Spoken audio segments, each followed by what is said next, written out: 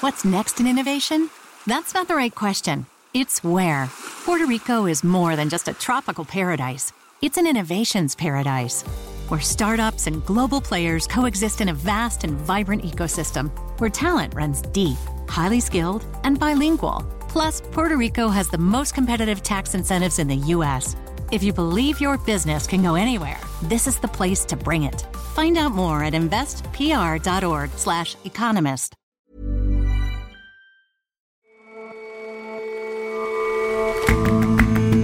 Hello and welcome to The Intelligence on Economist Radio. I'm your host, Jason Palmer. Every weekday, we provide a fresh perspective on the events shaping your world. Employee share ownership seems like a great idea. Workers get a piece of the pie that they're helping to make. They earn more and stick around longer.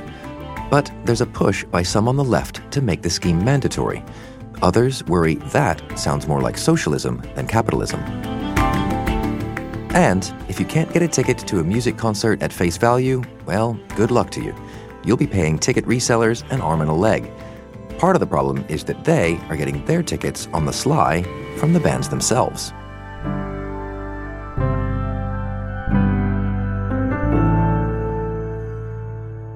First up, though, in Hong Kong yesterday, demonstrators mounted their fiercest challenge yet to the government. An escalation of 2 months of protest. Civil servants went on strike, paralyzing public transport and halting flights into and out of the territory.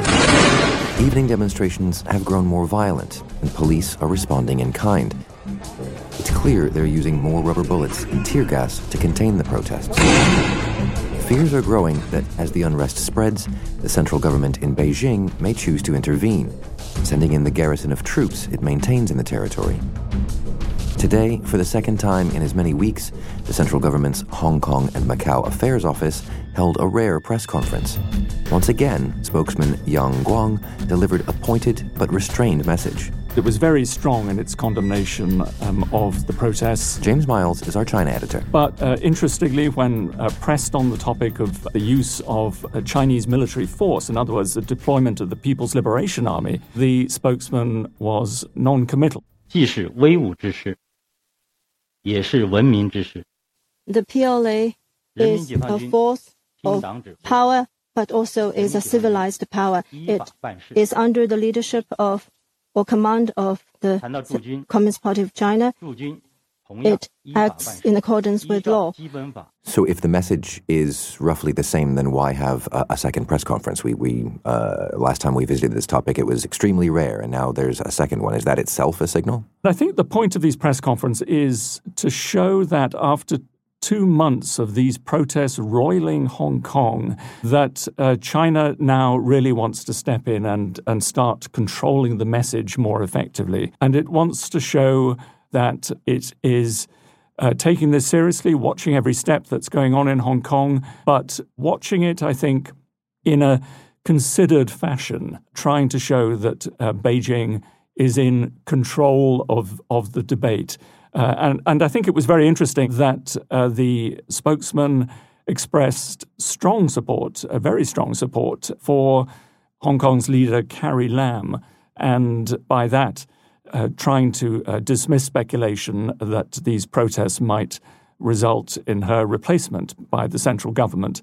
I think we can conclude from this that Carrie Lam is very much following the script that the central government would like her to follow. At this press conference, as at the last, it's in part about what's not being said as well as what's being said. I mean, what did you make of the tone? It was interesting to watch. I remember press conferences in the build-up to the use of military force in 1989 to crush the protest centered in Tiananmen Square. We're seeing a very, very different kind of style now. Then it was stentorian, it was dictatorial, it was almost kind of thumping on the table. Now we see officials being presented to the foreign media, to the Hong Kong press, who seem calm, measured, a tone of disappointment, surprise, certainly strong in condemning the protesters, but also it's hard to say, but almost a tone of puzzlement that the people of Hong Kong could be behaving this way. I think there's an effort to appear human or more human in their response to this.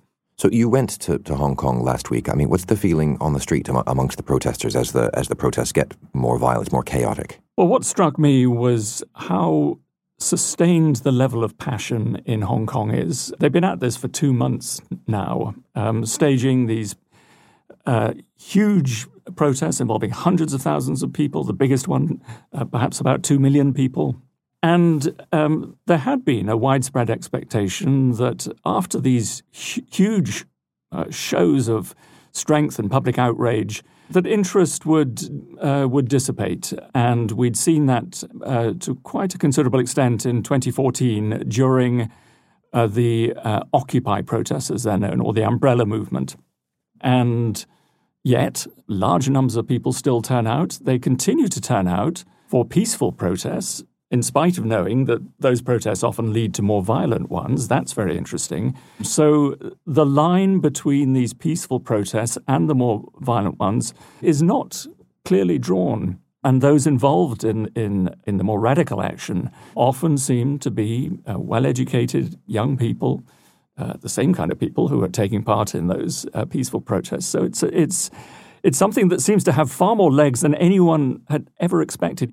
Fairly early on in these protests, there was a significant concession. The controversial bill that would have allowed extradition to the mainland was rescinded, was put on ice.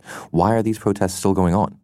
Well, that's true. The protesters want another step beyond that. In other words, the complete revocation of the bill, which is a more formal process. And that is something it seems the Hong Kong government has dug in its heels on. The Hong Kong government appears to believe that giving anything more of substance to the protesters will be the beginning of a slippery slope.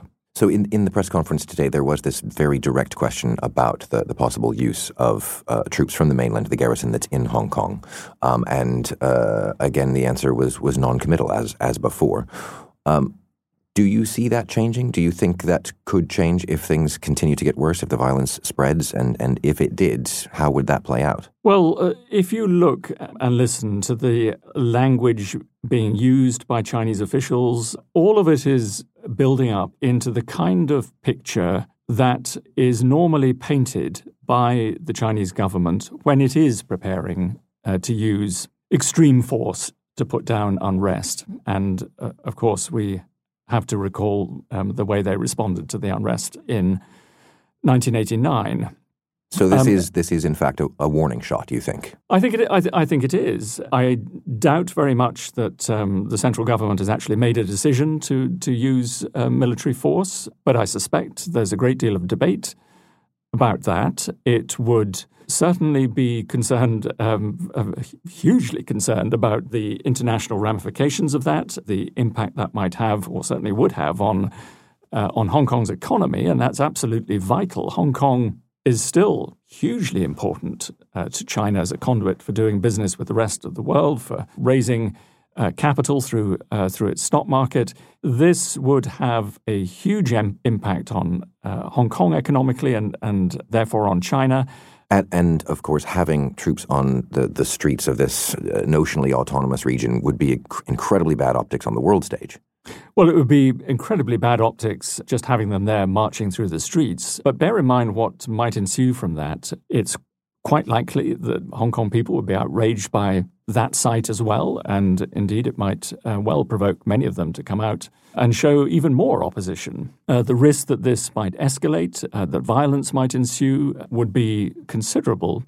And I think the sight of Chinese troops controlled by the Communist Party using extreme violence against people calling for democracy would send shudders around the world that would have a profound impact on the way people in the West think about the nature of China and its Communist Party.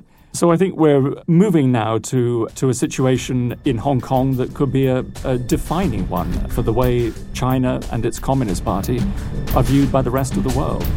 James, thank you very much for your time. Thank you, Jason.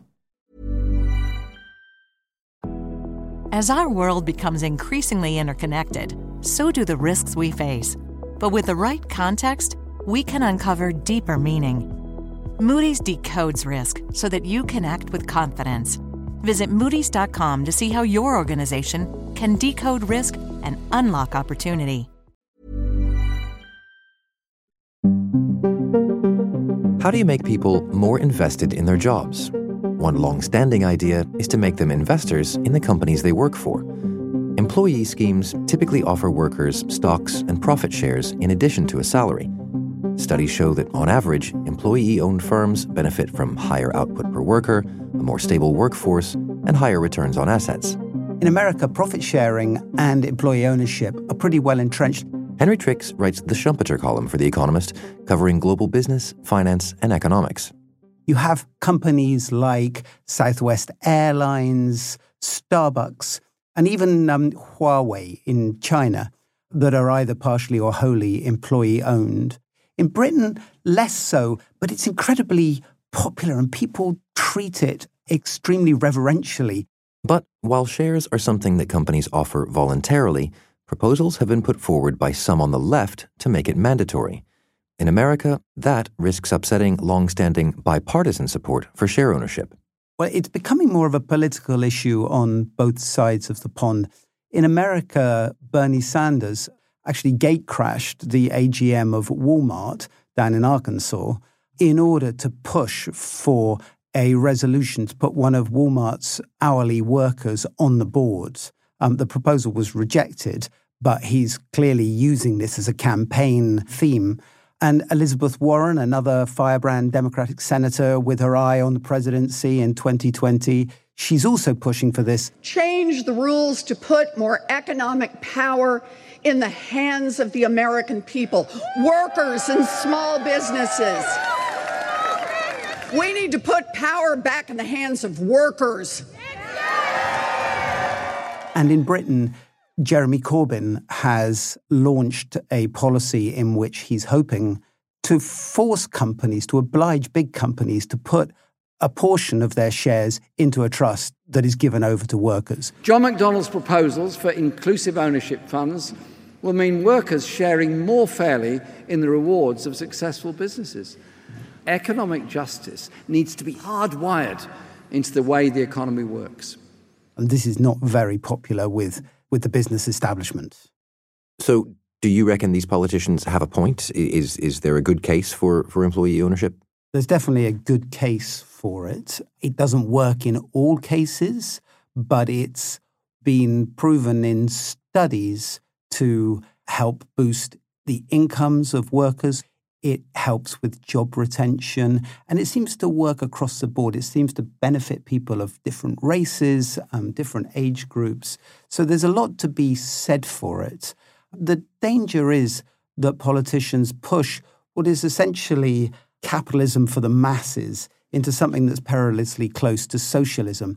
This whole concept of employee ownership is a delicate balancing act. It's on the one hand, it appeals to sort of radical leftists because it takes a bit of the company away from the boss and gives it to the workers. On the other hand, conservatives support it as well because, in a sense, it gives the workers a stake in capitalism and it gives them incentive to work a lot harder because they profit from the company's better performance. So the delicate balance has existed for a long time, but the danger is that the proposals of these politicians are just too reckless. They risk turning something which has always been a policy of coaxing businesses to do the right thing into something much more coercive, and the chances are that the business establishment will react strongly against that. So what's the case against it altogether, even if it were a matter of gentle coaxing rather than coercion? Well, there are criticisms.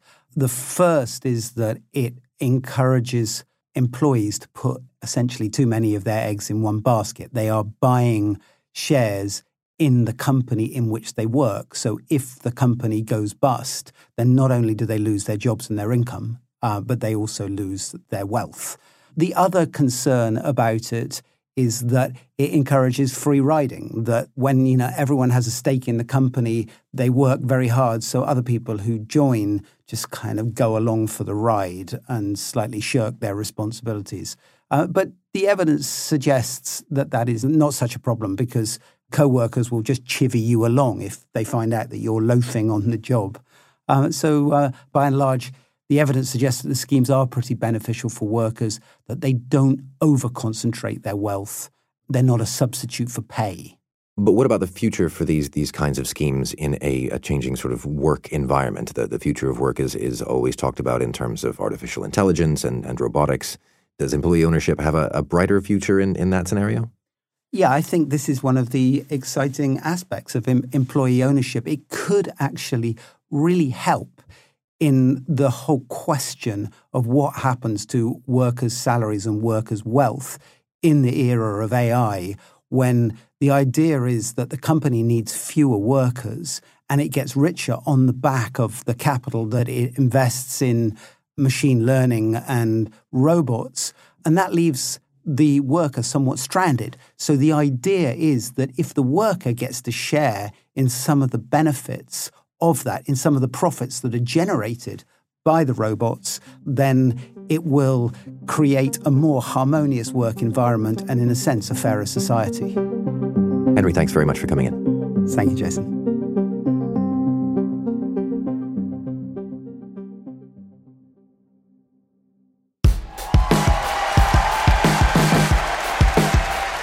These days, it's hard to get music tickets. You queue online for hours, waiting for the chance to buy one, and then just as you get to the front, they're sold out. You can only find them from scalpers for an incredible markup. Well, there's a reason it seems barely affordable to see your favorite band. Concert ticket prices have been increasing enormously in recent years. Between 1996 and 2018, they went up in the US by 190%. Michael Hann writes about music for The Economist.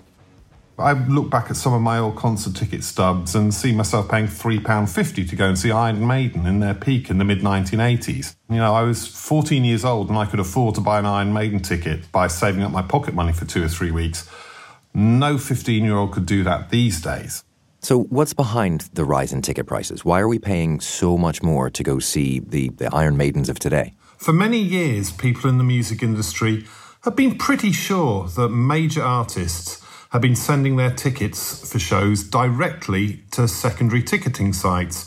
Sites like Viagogo or StubHub. This came to light publicly, though, a couple of weeks ago when a report in Billboard showed that Live Nation admitted that for several artists, including Metallica, they had sent tickets directly to secondary sites at the express request of the artists. So they've let promoters put tickets to secondary sites, enabling the promoters to make more money and give more money to the artists. So we have the ridiculous situation where, in order to make the guarantees to the artists, the promoters have to sell some tickets for more than face price. But why do the artists need to do that? Why can't they just put the prices up themselves? That's because they really believe that their fans want to see them as deeply ethical people who are wholly committed to the music and less concerned with making money. Bless them. Has there been any kind of backlash against the artists that do? It's been quite interesting because, in fact, the music industry has remained very quiet about this. I mean, one reason for this is that Live Nation, the promoter concerned, are incredibly powerful. Many in the music industry aren't actually surprised that this happens. The only surprise is that Live Nation have actually been forced to admit it. But why is it that the big stars need to command those huge numbers, frankly, impossible numbers? Well, of course, revenues from recorded music have diminished enormously over the past 10 to 15 years. Now, to make up the money that they used to make from album sales, they've turned to live performance. Now, when you're trying to maximise your revenue from tours, you have to charge as much as humanly possible. But the other thing is, people demand bigger and bigger spectacles now. You need pyrotechnics, you need incredible stage setups, you need a massive production, and that costs a fortune. Now, even at the best of times, big stadium tours only start making money in the last few % of ticket sales. Now, given the level of financial uncertainty, they really will do almost anything to try and up their revenues. I just kind of wish they'd be a bit more upfront about it. Well, quite. And there must be other ways to sort of gin up more money from a tour. I don't know, selling more expensive merchandise or something. You might sell packages for maybe $1,000, which will give you a meet and greet backstage and give you access to the very front of the arena. I went to see Kiss the other week, and we were talking about the things that they do. And if you look on their website for their farewell tour, the most expensive package they offer is $5,000. People want to pay for experiences. So that's what artists are offering. But of course, as you say, merchandise is another big thing, and it's become increasingly important to artists. Merchandise sales can be the difference between a hugely profitable tour and one that just makes a certain amount of money. Maybe what I should do is become a music journalist. That's got to be a good way to do it. You get into the shows, but you don't earn very much money doing it. Michael, thank you very much for joining us. No problem.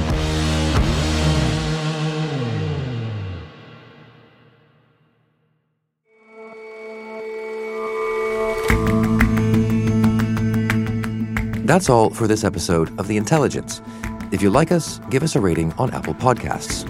And you can subscribe to The Economist at economist.com/radio offer. 12 issues for $12 or £12. See you back here tomorrow.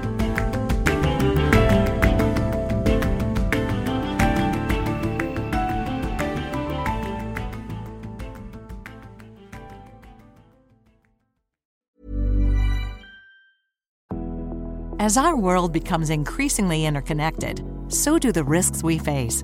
But with the right context, we can uncover deeper meaning. Moody's decodes risk so that you can act with confidence.